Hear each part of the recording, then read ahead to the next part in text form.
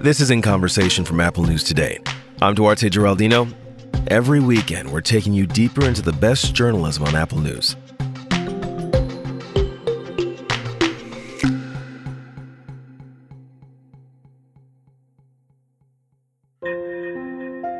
In early 2015, Larry Driscoll was working at a barn in Parker County, Texas, when a Texas Ranger named James Holland approached him.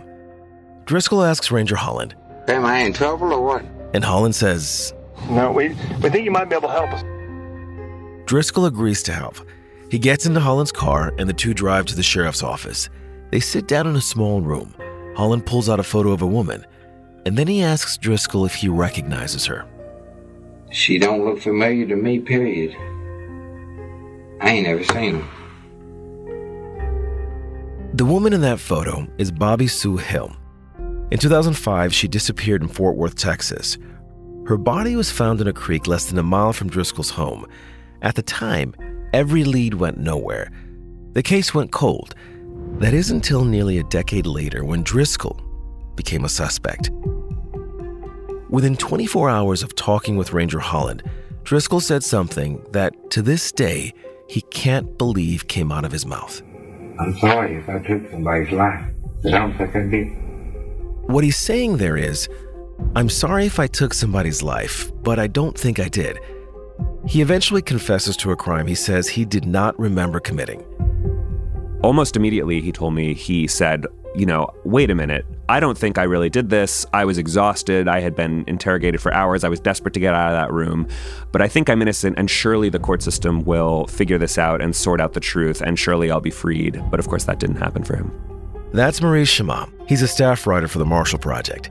He spent a year writing about how James Holland managed to get people to confess to crimes. Holland is the Texas Ranger at the center of this case. Holland's gotten lots of murder confessions. Many are not in doubt, but there are growing questions about his techniques and whether they led some innocent people to falsely confess too. So James Holland is a very kind of charming, charismatic guy. He wears a big cowboy hat like all the rest of the Texas Rangers. He's got this sort of soft drawl, and he is a star of the Texas Rangers, who are themselves stars of the Texas Department of Public Safety. And the Texas Rangers have a lot of different roles, but one of them is that they solve cold cases. James Holland quickly rose to the top of his profession by being really, really good at solving cold cases and doing it in particular by getting people to confess to murders. If listeners have heard of him before, it is because he is famous for getting more than 90 murder confessions from a California prisoner named Samuel Little. You write that he was described as gifted. What does it mean to be gifted in this sense? Well, I think it means having a real ability to understand psychology and an ability to get in the room with somebody who has no reason really to tell you that they committed a murder, and to figure out piece by piece, moment by moment, how to pull them towards telling you the truth or telling you that they committed this murder. And Holland uses a series of different tactics to do this. He uses a style of interviewing called cognitive interviewing, where you really get the person to relax and close their eyes and sort of revisit the scene in their mind and maybe give you details that they didn't know that they had in there that further implicate them in a murder. He also is very adept, like many detectives, at using deception. Or he won't even need to necessarily deceive you. He'll say, there's DNA testing being done, and we think maybe you'll match the DNA, and it can have the same effect of sort of getting your mind spinning, and then you can end up sort of implicating yourself further as you try to sort of climb your way out of what seems increasingly like sort of the walls closing in around you. These tactics that Holland is using, they would not be considered illegal, correct? That's correct. I mean, I think the most surprising thing about this story to me was that all of the things Holland does are totally legal. Now, some states are starting to consider banning deception in the interrogation room, especially with really vulnerable suspects like teenagers. Now 2 states have banned lying to teenagers in the interrogation room. But overall, all of these tactics remain legal, even as a series of psychologists, researchers over now the last 20 years have done a series of studies that show that these tactics increase the risk of a false confession, because the very same things that make a guilty person more likely to confess can also lead an innocent person to feel sort of hopeless and like their only way out is to confess to this crime, even if they didn't commit it. Which brings us back to the case of Larry Driscoll. To understand how Driscoll wound up confessing to a crime he says he didn't commit, you have to go back to the beginning. When Bobby Sue Hill went missing in 2005, police initially spoke with her boyfriend, Michael Harden. What the boyfriend told the investigators early on was, I saw a man abduct her in a white van. Basically, she was doing sex work. The man came up and was going to hire her, essentially. And at one point, he looked at me through the window of the van, and then the van sped off, and I never saw her again. And then her body was found. What did he describe as the man in that van? What did that man look like? So this is where it gets very interesting. So in 2005, in the immediate aftermath of the crime, he talks to the investigators and he describes the man, and he gives so much description that they actually bring in a sketch artist and they produce an image of this face. And you look at the face, it's got a mustache, it's got, a very specific hairline and forehead. It's a very kind of memorable image of a man's face. Similarly, he says that the van was kind of like a white minivan. Ultimately, this information leads police nowhere. The case goes cold. 8 years later, Texas Ranger James Holland enters the case. He goes back to the boyfriend and asks him to revisit his memory. At first, he uses the cognitive interview method that Maurice was talking about earlier, which experts don't consider controversial. But then Ranger Holland tries another technique. He brings in a hypnotist. The Texas Rangers were one of the last law enforcement agencies in the country to maintain a branch that carries out what's called forensic hypnosis, where they actually use hypnotic techniques on witnesses to try to help them remember things. And the hypnotist comes into the room with the boyfriend, and they have a session together where he asks him to, again, close his eyes, imagine himself on a beach. And then once he's sort of in this very relaxed state, revisit the scene of the crime and his memory of this man abducting his girlfriend in a white van. And we don't know exactly why what happens next is what happens, but he describes the man and the van again, and the description is incredibly different from what it had been 8 years earlier. So whereas before I said there was a mustache, now the mustache pretty much disappears. There's just a little tiny bit of 5 o'clock shadow, and the hairline changes and the forehead changes and the eyes change. And literally this looks like a completely different person than the man he had described almost a decade earlier.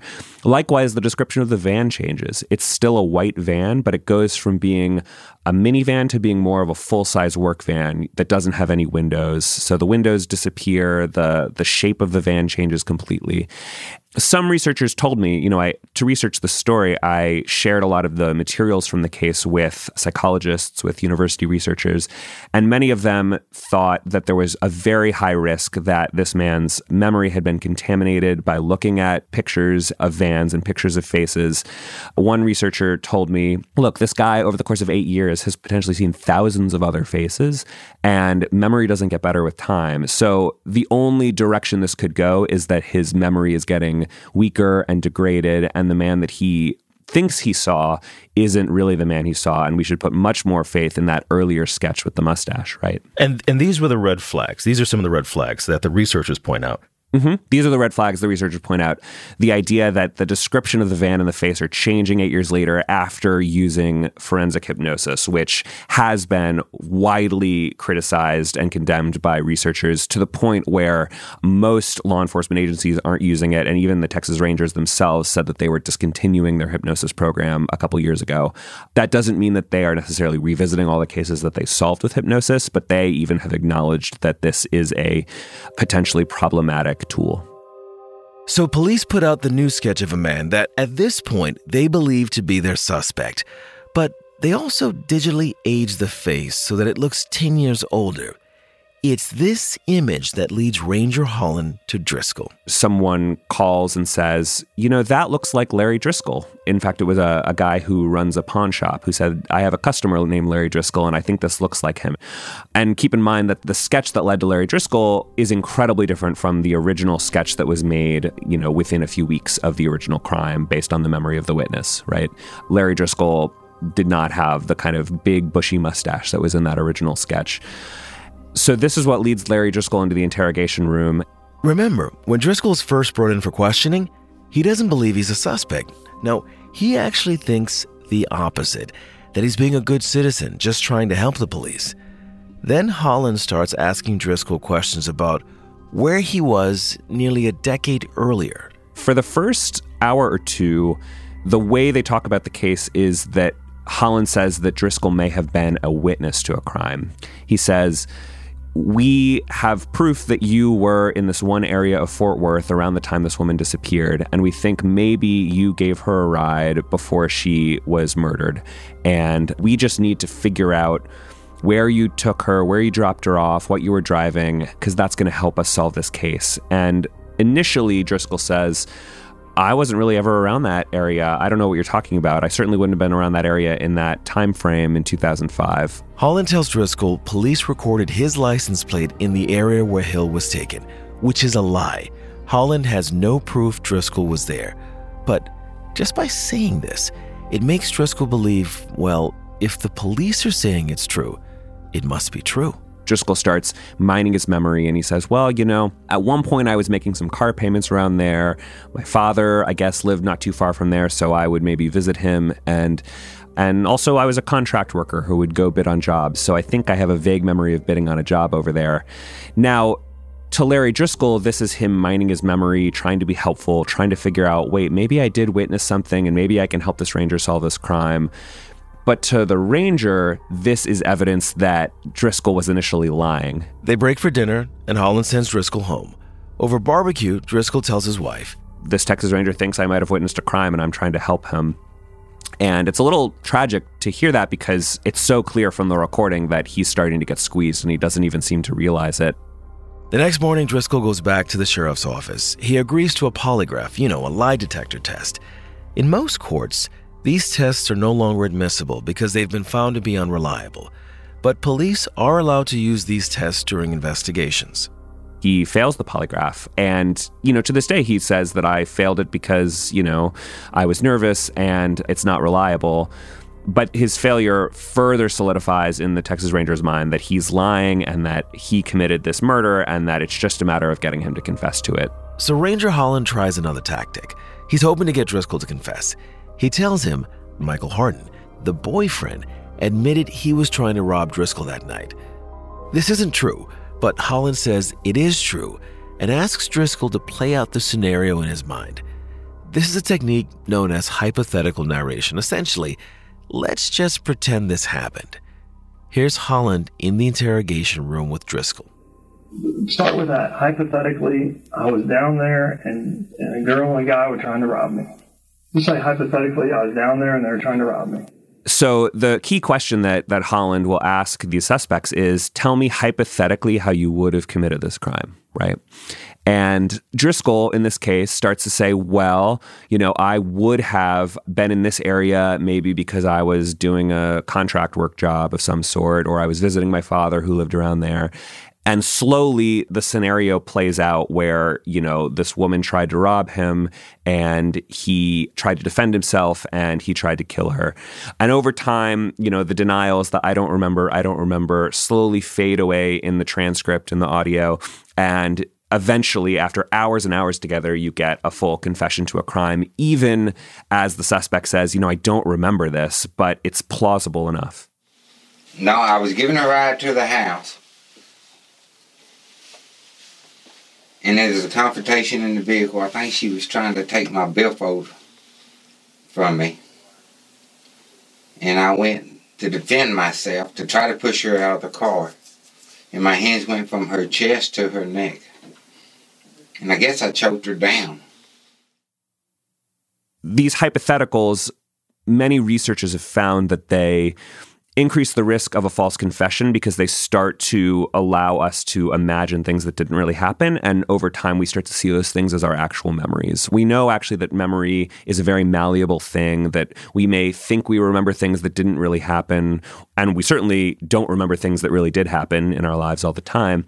there have been studies where undergraduate students can be convinced that they were involved in a fight when they were teenagers, right? And a key way that they come to believe this is that they're told that their parents remember it, which is a deception, and then they're asked to sort of hypothetically narrate what would have happened, using real details. You really went to this mall when you were a teenager, for example, or this was really your friend.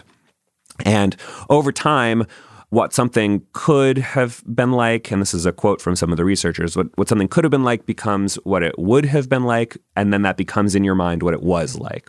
At some point in your article, you write that he was just tired. He was just really, really exhausted. Yeah, he was hungry, he was desperate to go home, and he felt that a confession was his way out of this room and that it was his only way out of this room. You can see in a video of this interrogation the way that Ranger Holland is kind of invading his personal space. There's a moment where Larry Driscoll kind of crosses his arms and backs up to the wall and kind of leans up against the wall like he's feeling like really overwhelmed and scared. And he also just seems exhausted. And when he confesses to the crime, there's something sort of drowsy and futile about the way that he describes the crime, where he's like, I guess I did it, but I just don't remember. And he breaks down in tears multiple times. There's two ways to look at him crying. I think Holland sees the tears as remorse for finally unburdening himself of having killed this woman. But it's, I think, equally plausible to see him breaking down in tears as just being exhausted and scared and tired and desperate to go home. And not only that, but also starting to question his own memory. I think we can't underplay here. There's two kinds of false confessions, right? There's the false confession where someone says they committed a crime just because they're desperate to get out of the room. And then there's the false confession where they really come to believe that maybe they committed the crime. And I think, having spent hours and hours looking at this particular interrogation, you can see that Larry Driscoll bounces between these two possibilities. On the one hand, he's desperate to get out of the room, but on the other hand, he really is questioning his memory, and he's thinking, maybe I did accidentally kill this woman and I blocked it out completely. And if I did that, how awful. How could I have done that? How could that be me? And it's leading him to really question himself in this really profound way that's very tragic to listen to. I'm sorry if I took somebody's life. I don't think I did. People will hear this story and they'll say, if Driscoll was innocent, as he now says that he is, why not just firmly say, I didn't do this. I never knew this woman. Well, that's what he says at first, right? And I think it's really hard for us to wrap our mind around how a denial can slowly get chipped away. But bit by bit, I didn't do it becomes, well, I guess I was in the area because you're saying that there's proof that I was in the area. And Holland's like, well, maybe a woman got into your car just to warm up on a cold day and you didn't even see her. And he's like, and he allows that that's possible. And then slowly, as his memory kind of gets chipped away at, he starts imagining some of these scenarios. And I didn't do it becomes, well, I guess it could have happened. Over time, his confidence in his memory just slowly erodes, and he wants to help the ranger, so he stays in the room. And then he starts to think, well, if I leave this room in the middle of this, that I'm going to look more guilty, so I need to keep talking to this ranger to kind of get myself out of this really bad situation, and his desperation sets in. Driscoll's been in prison for about 7 years at this point. He's working with the Innocence Project of Texas. They're trying to prove he didn't commit this crime. But even if it turns out his confession was false, Maurice is clear.